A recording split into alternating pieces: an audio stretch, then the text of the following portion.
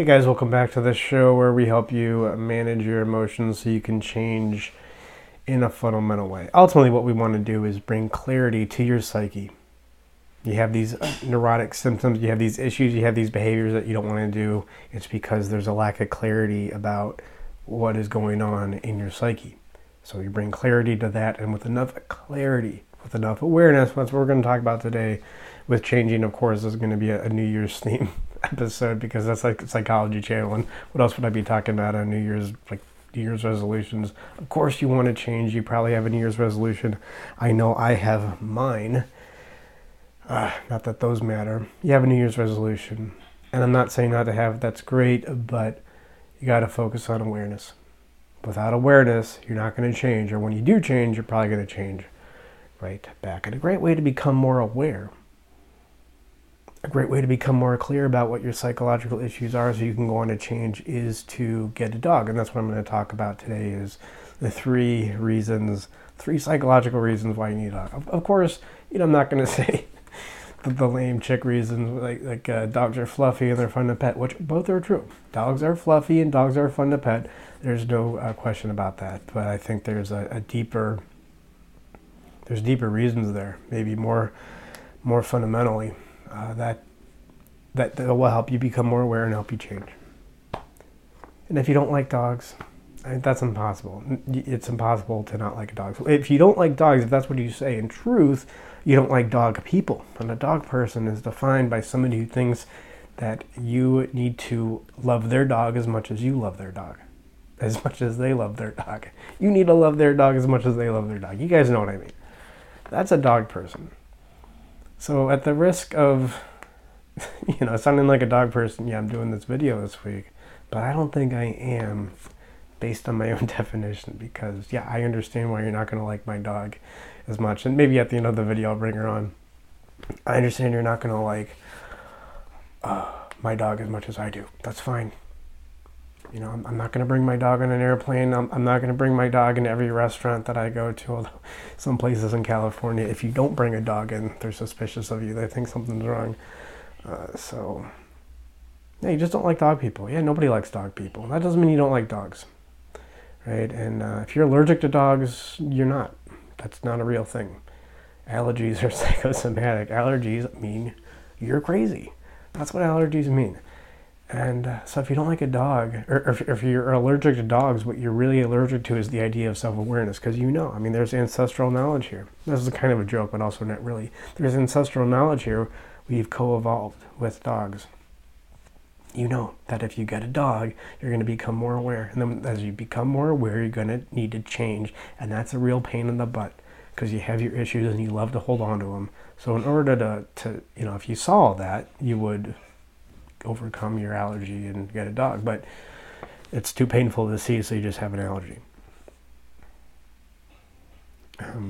Okay, so 3 reasons why you need a dog. The first one is we need an alchemical relationship in order to grow, and a relationship with a dog is a great alchemical relationship. And what is alchemy? Alchemy was in the Middle Ages, the chemists of the day, but of course they weren't chemists because chemistry wasn't a field, because Mendeleev hadn't come around yet. So we didn't really know anything about chemicals and how they interacted. So we had our psychological issues and we projected it out on this chemical process of essentially turning lead into gold, to put it in a brute, blunt, Gaussian kind of way.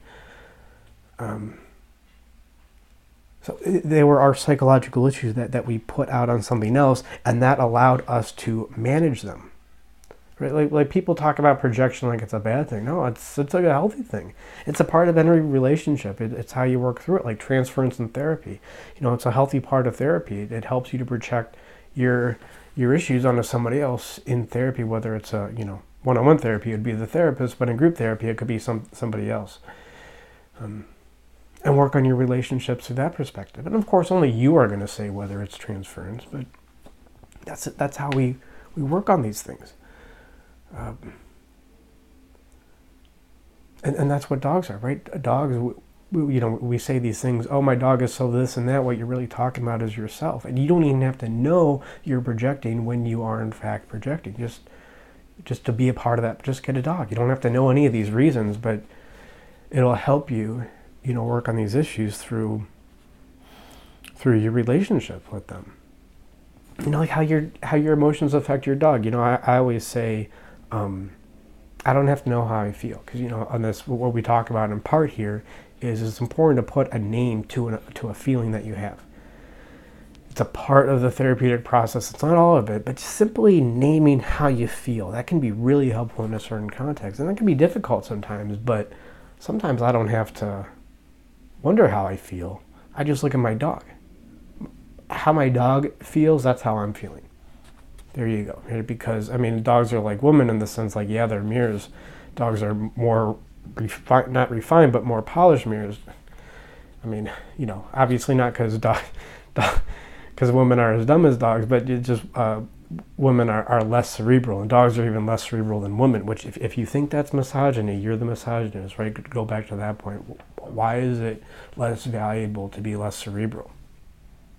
Why is it less valuable to be more emotional, perhaps? Where do you get these ideas from? That's the misogyny. But dogs are even less cerebral than women, so yeah, women are mirrors, but dogs are.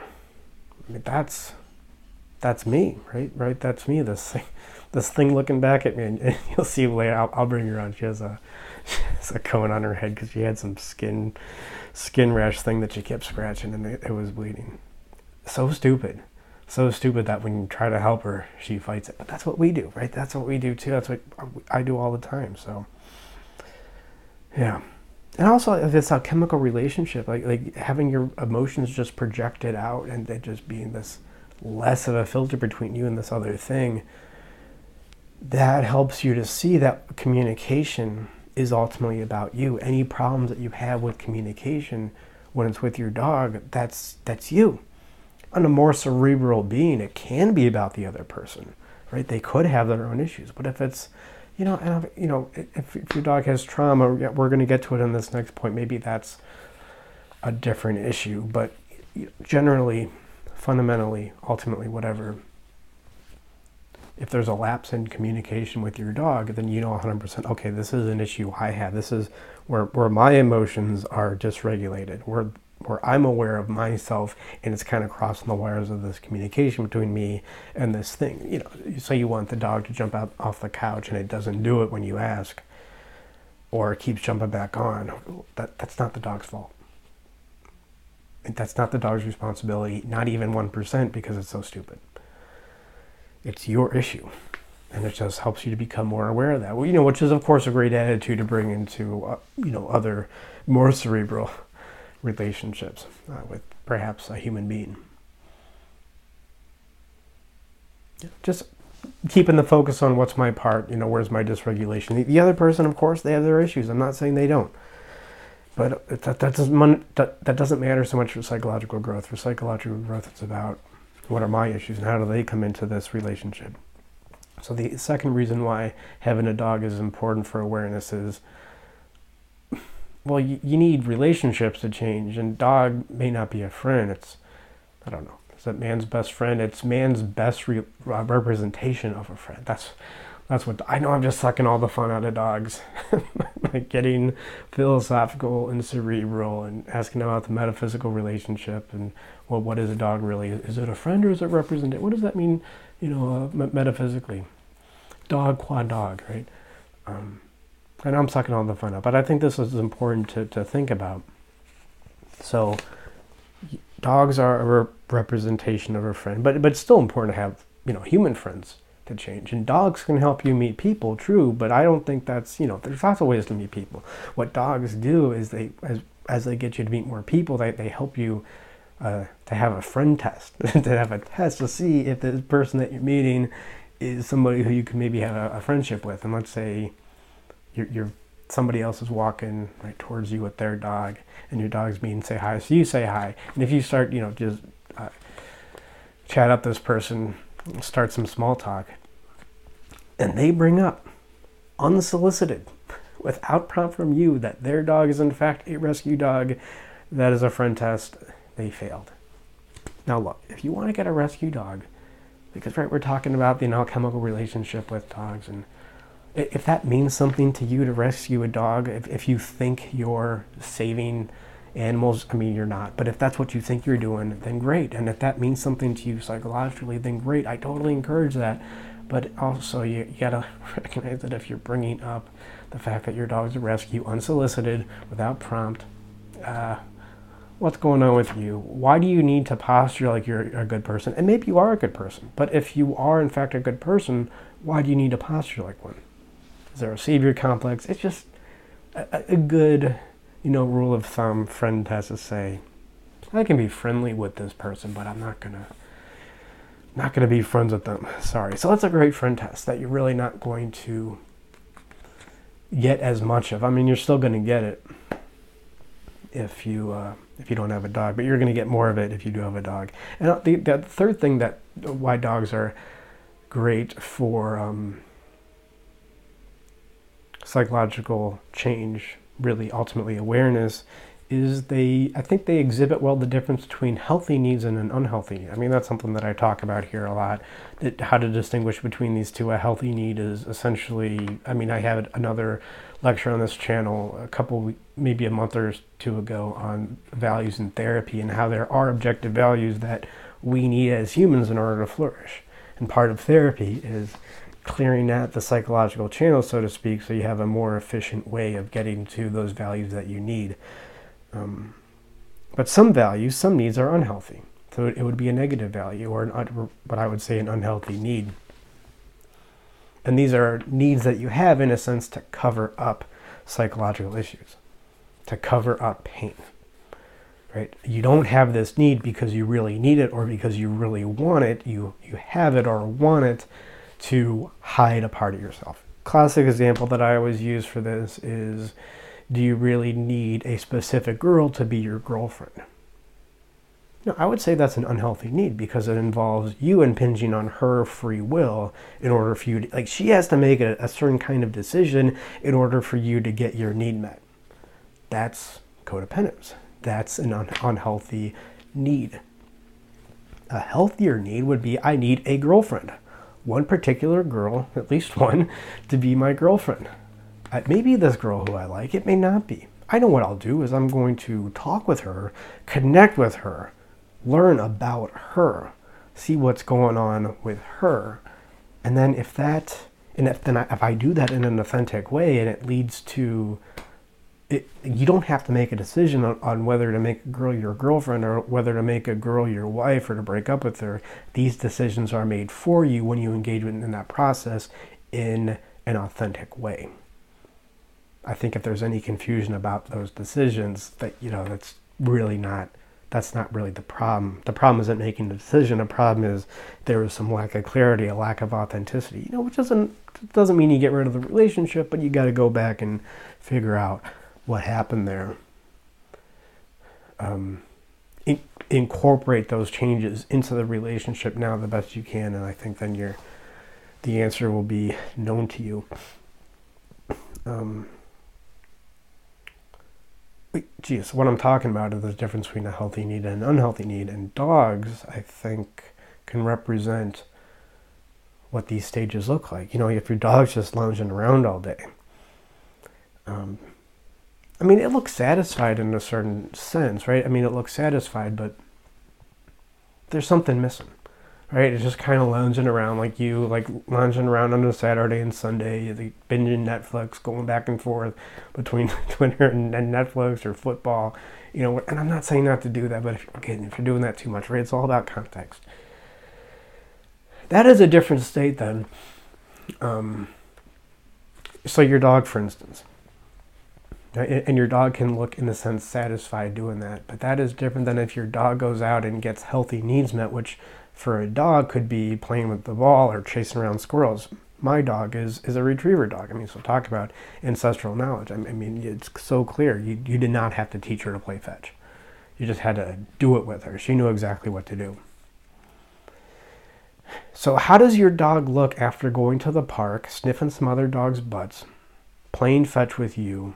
How does your dog look when it comes home and it flops down on the ground? Now, that can look maybe somewhat similar to someone who's uninitiated. I know I'm such a pretentious douchebag, but that could look different if you're uninitiated than or no, that can look the same if you're uninitiated. That looks the same as the dog just lounging around all day. But when you can really begin to distinguish these things, and I want you to distinguish it in your dog, because when you distinguish it with your dog, you can better distinguish it for yourself. Like, oh, that's a healthy relaxation. That's a healthy exhaustion. That's you're just kind of lounging around, scrolling through Twitter exhaustion. There's something different about it, and just having this visual representation of it in your dog. I mean, right, again, this is just an iteration of the alchemical relationship. When you see the visual representation of it in your dog, it helps you to distinguish it in yourself. So that's why you need a dog in order to change, I guess. Why, why dog? Why not children? Because all these, some of these things at least, I mean, children are alchemical relationship. Children are less cerebral. I mean, you have this thing and you learn more about yourself through relationship with children. So why am I not, telling you to have children, I guess? I mean, this is something that bothers me that people do, that the right tends to do. I mean, Tucker Carlson does this.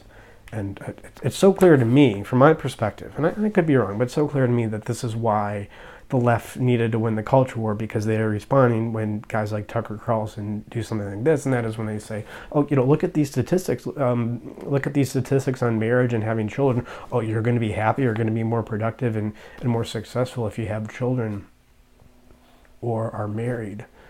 So that's what you got to do, and that's a very personal decision. Like, yeah, I guess generally you will tend, if you manage your issues, or as you begin to at least engage with the process of managing your psychological issues in our current cultural context, you will probably tend to get married more often than you don't. Right? But that's different than saying, oh, you got to get married, otherwise you're not going to be happy. That's a personal decision. That's for you to make. I mean, I think to just give blanket advice like that to people, it's just such an imposition. It's like, dude, why are you telling me to have kids, Tucker Carlson? Like, what are you doing? I understand. I mean, I understand what you're trying to do, but it just comes from such a lame, effete, shallow view of the world and humans. To just say, oh, you got to have kids. Like, I don't know. Talk, create relationships, manage your issues. If you want to have kids, then have kids. If you don't, then don't. So that's a personal decision, right? A dog's not personal. A dog is just a dumb dog. Just get a dog. It's like, dude, you gotta get this desk I like. It's a little bit more than that, to get a dog, but no, it's cool. Get a dog. It's fine. Yeah. It's gonna help you out. So, I don't know. I guess, then I'm thinking about it. Then there's this archetype of the dog mom, and you don't want to become a dog mom, which is somewhat associated to spinster cat lady. You gotta be a real mom, not a dog mom. And then I'm thinking, well, why is there this dichotomy between the two? Why can't you do both? And dogs are great with kids. I mean, it's just amazing to see my daughter now play with the dog. We don't teach them to play; they play. Why is it one or the other? It doesn't make sense.